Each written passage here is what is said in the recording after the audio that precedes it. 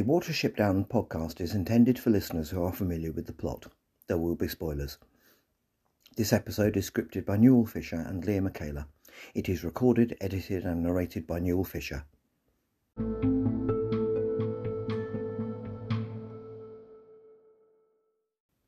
Hello, and welcome to the Watership Down podcast, episode 140, in which we'll be looking at Season 2, Episode 3 of the TV series, and Episode 16 of the series overall, The Market. I'm still showcasing Watership Down themed art, details in the notes. Please let me know if you would like your Watership Down themed art to appear as the podcast title image for an episode, with full credit given. I've had an email from regular contributor Leah Michaela, which is well worth reading out. Leah's perspectives on the influences between versions of Watership Down have always been interesting. Quote, "After you posted that the account of all the episodes of Watership Down series had been removed from YouTube, I decided I'd better start listening to the podcast episodes without rewatching the respective series episodes first to catch up. Even if a replacement was found soon, who knows if even that gets removed before I actually get around to rewatching it. Last podcast episode I've listened to now is 127, though time will tell how sporadic I get to listen on. Turns out I do remember the series better than I thought. Apparently it felt blurred in my memory because the timeline differs so much from the book, and there's no book-related events mixed in between. Having watched a heavily edited version first and the whole series later doesn't help either. So it was helpful to hear the timeline differences sorted out in the podcast. Not all the details have left a memory mark, though. I did not remember that hiding in a scarecrow and trying to pass as a human detail, but that sounded so role-playing game-type solution, so no wonder I kept thinking bunnies and burrows all the time back when watching the series, and wondering how many episodes are actually based on scriptwriter's old role-playing campaign. Maybe none, but the series has been made in a world where the role-playing game about rabbits existed, so maybe there is some winks to its direction. At least the series aimed at kids seems to hint rather than straight what kids could play in case they wanted to make and play their own adventures imagined in this series world, like the repeating bigwigs boot camps. RPG likeness could be similar hint to a bit older kids who are less likely to spend days jumping over logs pretending they're at Bigwigs boot camp, but might be interested in tabletop gaming or writing, drawing fan fiction. I also do remember that some episodes of the series felt like they were caught well in the feeling of the book, like some Garden Raid episode. And apparently Garden Raid is one of the ready adventures that one can buy for bunnies and burrows too, though. And some that seem to be more far out in the realm of nothing to do with the books, like episodes with the country fair and travelling to the seaside. It seems Bigwig of the series is based on Tales Bigwig, not on Watership Down Bigwig. I remember also getting the impression that the series did not quite know what to do with gender-swap Blackberry, so she was pretty much just left hanging on the side, whereas the Netflix series Gender-swap Strawberry was better written into the story by making a doe joining the party to have an effect on the group dynamic straight away. And it bugged me that Keha and Hannah being friends already before they meet the rabbits is not motivated, as well as them wanting to be friends with rabbits is not motivated either. I think the book telling how treating others with respect and helping them out of sticky situations is rewarded and helps make allies instead of enemies would have been a decent lesson to have even in a series aimed at kids. Laters, Leah." End quote. Thank you for those thoughts, Leah. The revisionist in me cannot help admiring the way this TV series plays around with the world of Watership Down, and it is interesting to speculate how that process was decided upon. Anyway, let's go to market.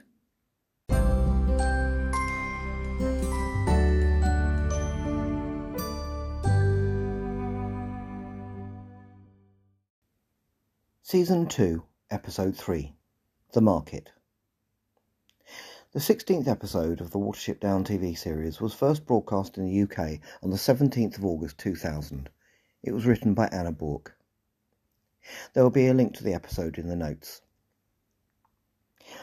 In the legendary TV comedy show Monty Python's Flying Circus, there was an occasional character, a British Army officer who would intervene when a sketch went too far, declaring, "Stop that! That's silly." Well, the Watership Down TV series is about to reach that moment with the next 2 episodes, in my humble opinion. Local wildlife helping to defeat Woundwort en masse was all right, but the rabbits taking a trip to the seaside is just plain silly. Especially as we're never told how they get back to Watership Down. But I will let you into a little secret.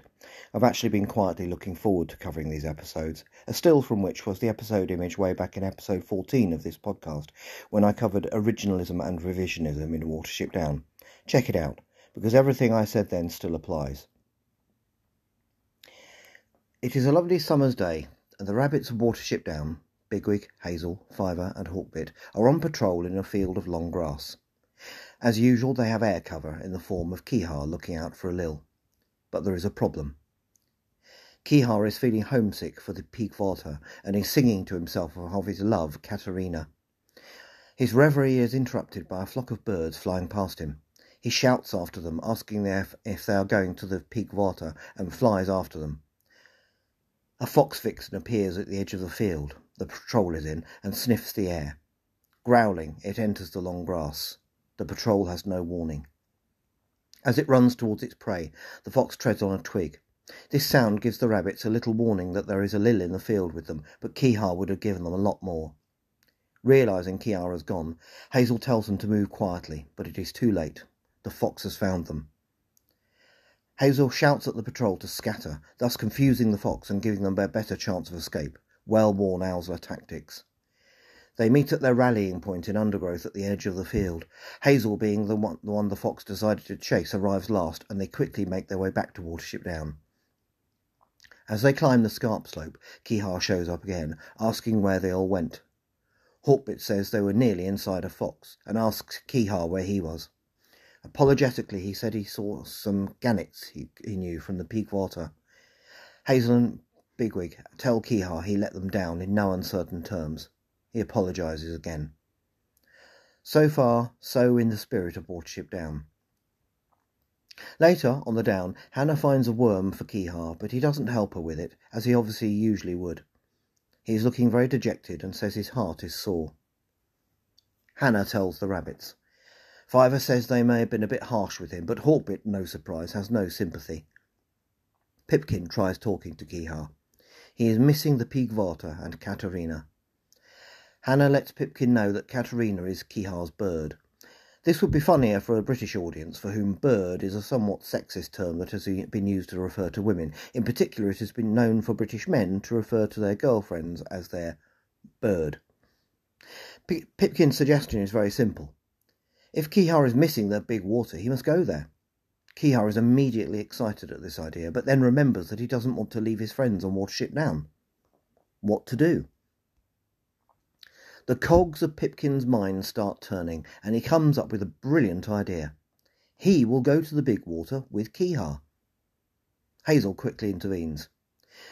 This should be the point at which Pipkin, who is very young in this version of Watership Down, is told he cannot possibly go to the big water with Keehar. In a sensible version of the story, Keehar would then be encouraged to take a break from the Down and go back to the big water, as happens in the original novel after the escape from Ephrafa. We also learn in the epilogue that he does return to Watership Down, though not soon enough to help them at the Ephrafa siege.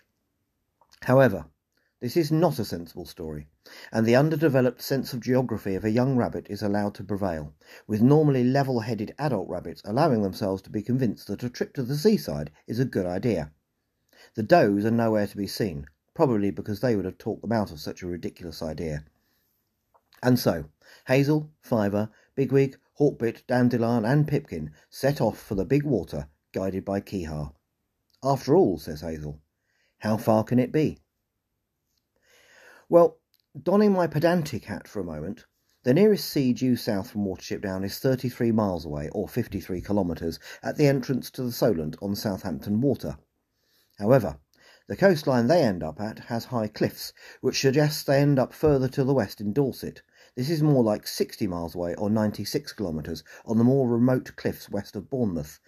By contrast, the distance between the two furthest points in the novel Watership Down, the Warren at Sandalford and the pond on the River Test, is just over 10 miles, or 16 kilometres, 1/6 of the distance they are apparently about to travel.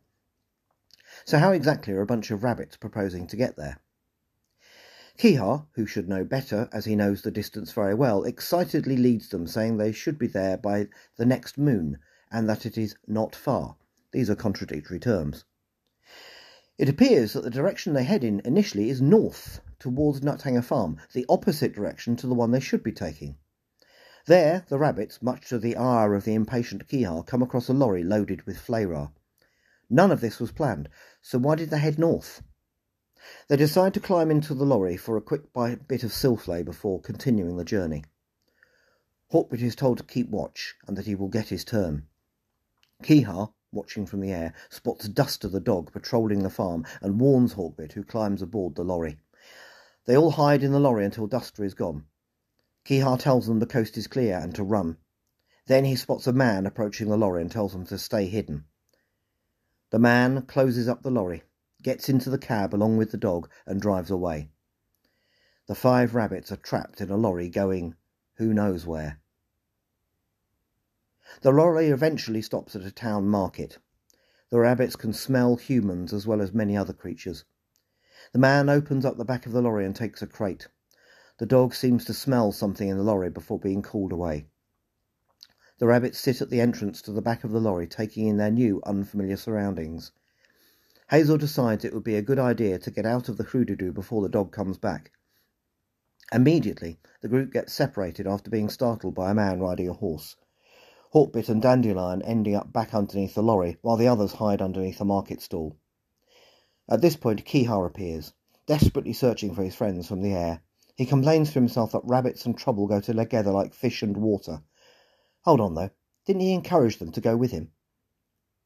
Hawkbit and Dandelion sensibly decide to wait under the lorry until they are found by the others, at which point a red balloon lands next to the lorry and bursts, sending them bolting off in blind panic. They end up under another market stall. Dandelion fears they are doomed to spend the rest of their lives in this place, bolting at every turn. At which point they turn to see 2 vicious, cats by the sound of them, in a cage right behind them. So they bolt again. Elsewhere in the market, Bigwig is complaining about Hawkbit and Dandelion, whose scent he has picked up. They didn't stay put. Just then, bubbles start drifting by. Pipkin, who can see rainbow patterns in them, says that this is a message from Prince Rainbow. They should find the source of the bubbles to find Hawkbit and Dandelion. Anyway, they all follow Pipkin. I suppose no one has a better idea. In fact, Fiver positively agrees with Pipkin.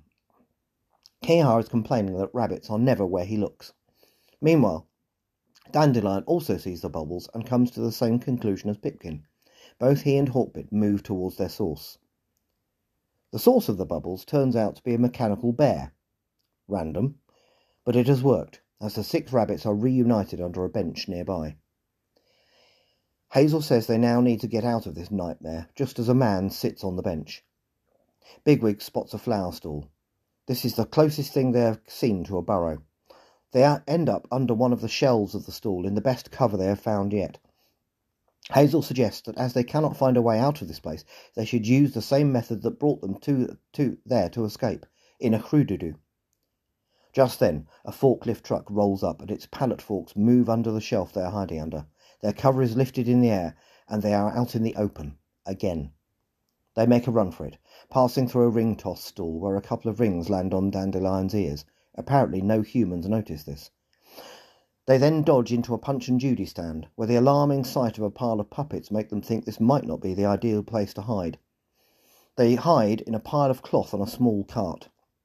Keehaw, meanwhile, has landed on the Punch and Judy stall, and seeing the crowd watching, starts to perform for them, before the punch puppet hits his foot with a stick. The puppets are thrown into the small cart, which is wheeled away. Keehaw has landed nearby and takes a fish from a fishmonger's stall. The cart passes a pig in an enclosure. Hazel concludes that they are now in a farm. They make a break for something that is at least familiar, which is where they meet the pig properly. The pig is a sow and speaks with a Welsh accent. Her name is Hyacinth, and she is voiced by Sue Elliott-Nichols, who also voices Blackberry. Hyacinth is a prize-winning pig and has apparently been in all sorts of Hoodoo, contrary to what Fiver thinks, as well as in boats, which Keehaw has told them about, and things called planes. But what she really wants is to be able to go where she likes. She wants to wander in the high hills. The rabbits tell her they are trying to get to the big water. So the rabbits ask her, why doesn't she escape? She is big enough to just bash her way out of her enclosure. She agrees she could. However, first Bigwig wonders if she could help them to find a Hoodoo so they can get away. Hyacinth agrees to. She even offers to help find one with the smell of the sea on it to help them on their way. Hyacinth tells them to stand back and makes a run at the side of her enclosure, smashing it down. She runs joyfully through the market, followed by the rabbits as her owner shouts out in alarm. The loose pig causes general panic, and Keehaw, flying above, at last spots his friends. The escapees run past Duster the dog before he realises what has happened. The rabbits pause in the ring-toss stall, where Keehaw lands and informs them they have made enough noise with the pig for Yona the prickly mole to find them. They explain that Hyacinth is going to find a Hrududu for them. Keehaw is sceptical. Just then, Duster the dog finds them. They bolt but are finally cornered. Just as they are resigning themselves to their fate, Hyacinth, with Keehaw on her back, comes to the rescue, bowling Duster over and sending him away whimpering. Keehaw had found Hyacinth and persuaded her to turn back. Bigwig thanks him. Keehaw is redeemed. And now Hyacinth turns her attention back to finding the rabbits a Hrududu. They all make their way to a coach park in the town square, where Hyacinth starts sniffing coaches. After some scepticism from Bigwig, she demonstrates her smelling skills on Fiver by telling him everywhere he has been and what he has eaten that day. Fiver is intrigued, and she shoots Bigwig a look for doubting her. She finds a red bus that smells of all things seaside related. The luggage compartment just happens to be open with no humans around. Climbing into a lockable compartment with no possibility of escape until a human lets them out, Hazel thanks Hyacinth and she thanks him back for encouraging her to free herself. Fiver tells Hyacinth she'll like the high hills. Then they hear human voices. Hyacinth says she has better go. The driver gets off the bus and puts the last suitcase in the luggage compartment. Keehaw flies away. Hawkbit says the big water had better be worth it. We see Hyacinth walking in the hills. She looks back at the departing bus, then walks away singing about how she will never go back to a pen. We see the bus disappear into the distance, with Keehaw flying after it, trying to keep up.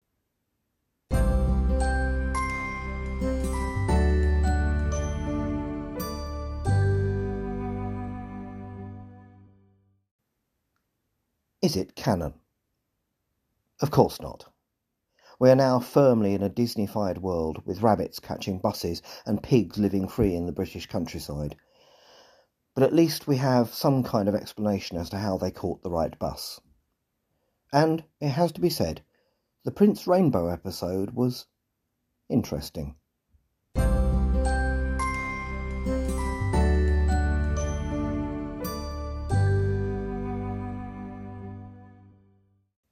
Next time, the rabbits of Watership Down reach the big water.